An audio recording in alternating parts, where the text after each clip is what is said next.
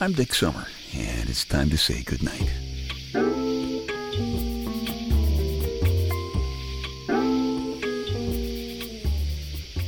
This is a quiet place to rest your head, a safe place to hide a hurting heart, a gentle place to fall. We just call this place goodnight. I am just sitting here in my big, comfortable black leather papa chair in my living room and listening to the soft summer night creatures. In fact, I just recorded them. They're so calm. I need to calm down sometimes. I guess everybody does. I think I'll have some fun with the recording, too. We usually have some folks over for New Year's Eve, and we're going to do that again this year. I think what I'll do is I'll put the summer night creatures sound on the stereo. I like watching my friends' brains spin a little. You know, it must tickle spinning your brain because it makes people giggle. I think giggles are good for calming down. You know, the smart guys in the white lab coats say that these summer night creature sounds are made by little dude male bugs rubbing their back legs together to attract their foxy little ladybugs. Much like you see at your neighborhood singles bar on a Friday night, I would think. But listen to that sound. Are you telling me that all that sound is made by some little 1-ounce bug? Come on, you'd have to be one heck of a stud bug to do that. It seems to me that to make all that noise, you need at least a 100-pound cricket. And excuse me, Jiminy Cricket fans, but a 100-pound cricket is just an ugly thought. My lady Wonder Wench says, if you kill a cricket in the house, a woman will get pregnant. And I killed one in the house last night, and I'm watching carefully to see what kind of an effect that has on Lady Wonder Wench. And I must admit that I have suggested to her that if she wants to get pregnant and killing the cricket doesn't do the job, I do know some alternate methods.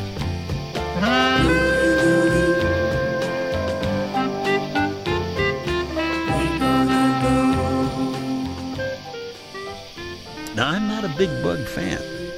Bugs bug me. There was a while in the 60s, you may remember, if you were around, if you were a Louie generation person. In the 60s, chocolate-covered ants were all the rage. Now, excuse me, but ants disguised as chocolate bars do not tempt my palate at all. Our kids like to collect fireflies in jars. Now, I'm from Brooklyn. I grew up in Brooklyn. There are no fireflies in Brooklyn, which is either because they have been over-collected through the years by lots and lots of Brooklyn kids, or because very little besides cement grows in Brooklyn. When our kids started collecting fireflies in jars, they always thought they looked so pretty in there. They did. I always resisted the temptation to tell the kids that all living creatures have to breathe, and stuffing a firefly into a jar was going to have serious side effects on his ability to light up our lives in the very near future. I say his ability because I think the flies that light up are the males trying to attract females, right?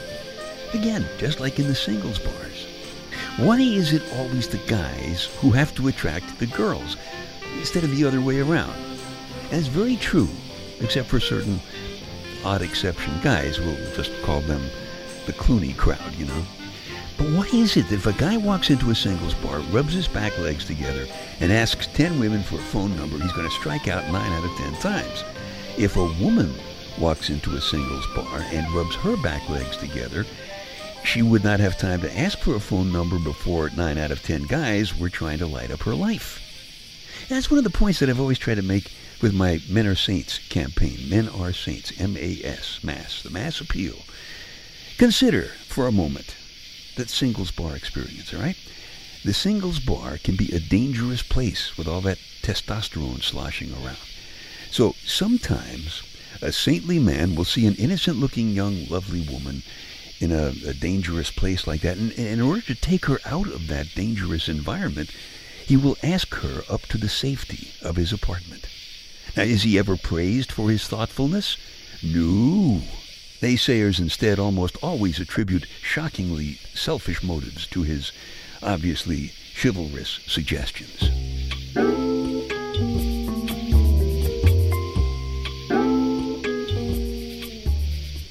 Dick's Details, a bunch of totally unimportant stuff for you to stuff in one ear so you can squeeze the important stuff that's keeping you awake at night out the other ear, and you can nod off comfortably to sleep.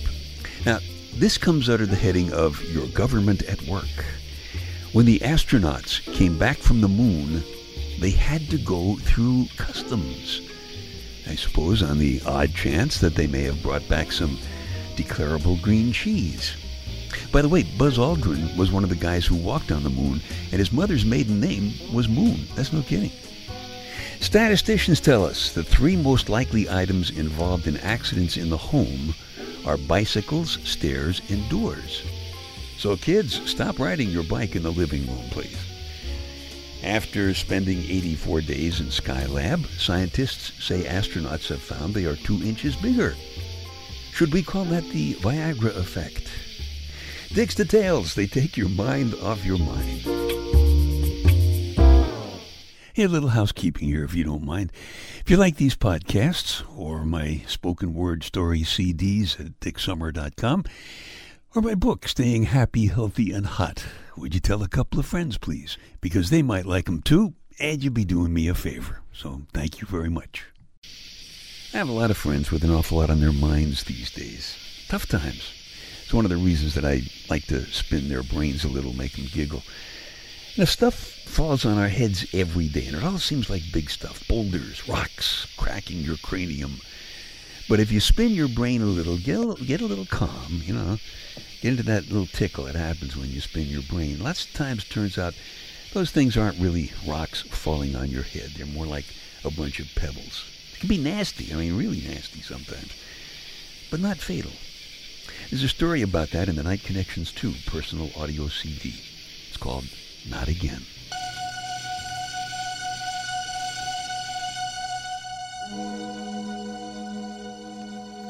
You really like the calm and quiet at this time of night. It's one reason you're up so late. Another reason, and I guess the real reason, is that you know you're going to have to tell your wife that you've lost your job. Again. And you're really not sure how to break the news. You're no deadbeat by any means. You're just in the kind of business where you make very good money while you work, but there's just no job security at all.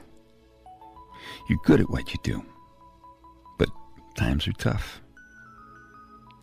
You were hoping that this time it might be a little bit different. Things were going very well until some bright light executive decided that the company could be twice as well off if it were cut to half the size. You have a few dollars put away, not much, and you'll be okay for a little while. The big problem really is your age. 35 is over the hill in your business, and you'll never see that again. There are going to have to be some cutbacks in your spending. She's been through that before, often, too often. She never complains. She has total confidence in you. You're not feeling exactly that way about yourself right now. Some things will have to go. The vacation trip that you've been planning all year. Your regular Friday night dinners out. A new car. You'll survive, but you hate it. Every once in a while you actually wish that she had married the guy with the real estate that she was engaged to when you met her, because you really love her. That's why you like to do the little things for her, you know. Bring her flowers. She should have flowers, things that are beautiful, like she is.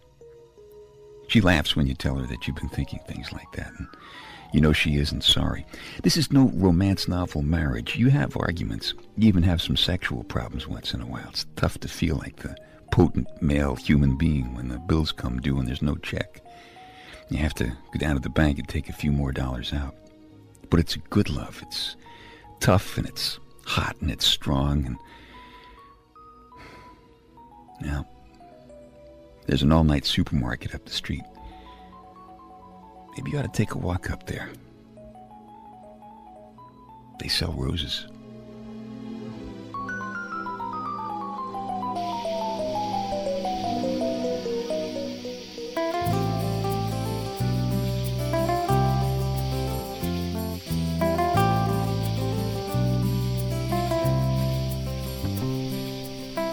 Oh, yeah. been there, done that, lots and lots of times. My Lady Wonder Wench has had a lot of flowers on her table, a lot of times, because I spent lots of nights like that. It's nasty. It's really nasty. But let me tell you something. If it's happening to you right now, I'm here to tell you it is not really fatal. No matter what it seems like when it's going on, it's not fatal. That story is called Not Again. It's from the Night Connections 2 personal audio CD. If you like it, you can just keep this podcast. Or if you want a fresh copy, just go back to www.dicksummer.com and download it from the Night Connections 2 icon on the home page. I really like spinning people's brains a little bit, because it must tickle. I like to see people giggle. Giggles are good. Yesterday, I opened a window and I looked up at the sky and I smiled. My Lady Wonder Wench said, "Why did you do that?" So I told her, well, it's because that satellite might be up there snapping pictures. Yeah, that's what she gets for paying attention when I was rubbing my back legs together at that radio station where we both worked all those years ago.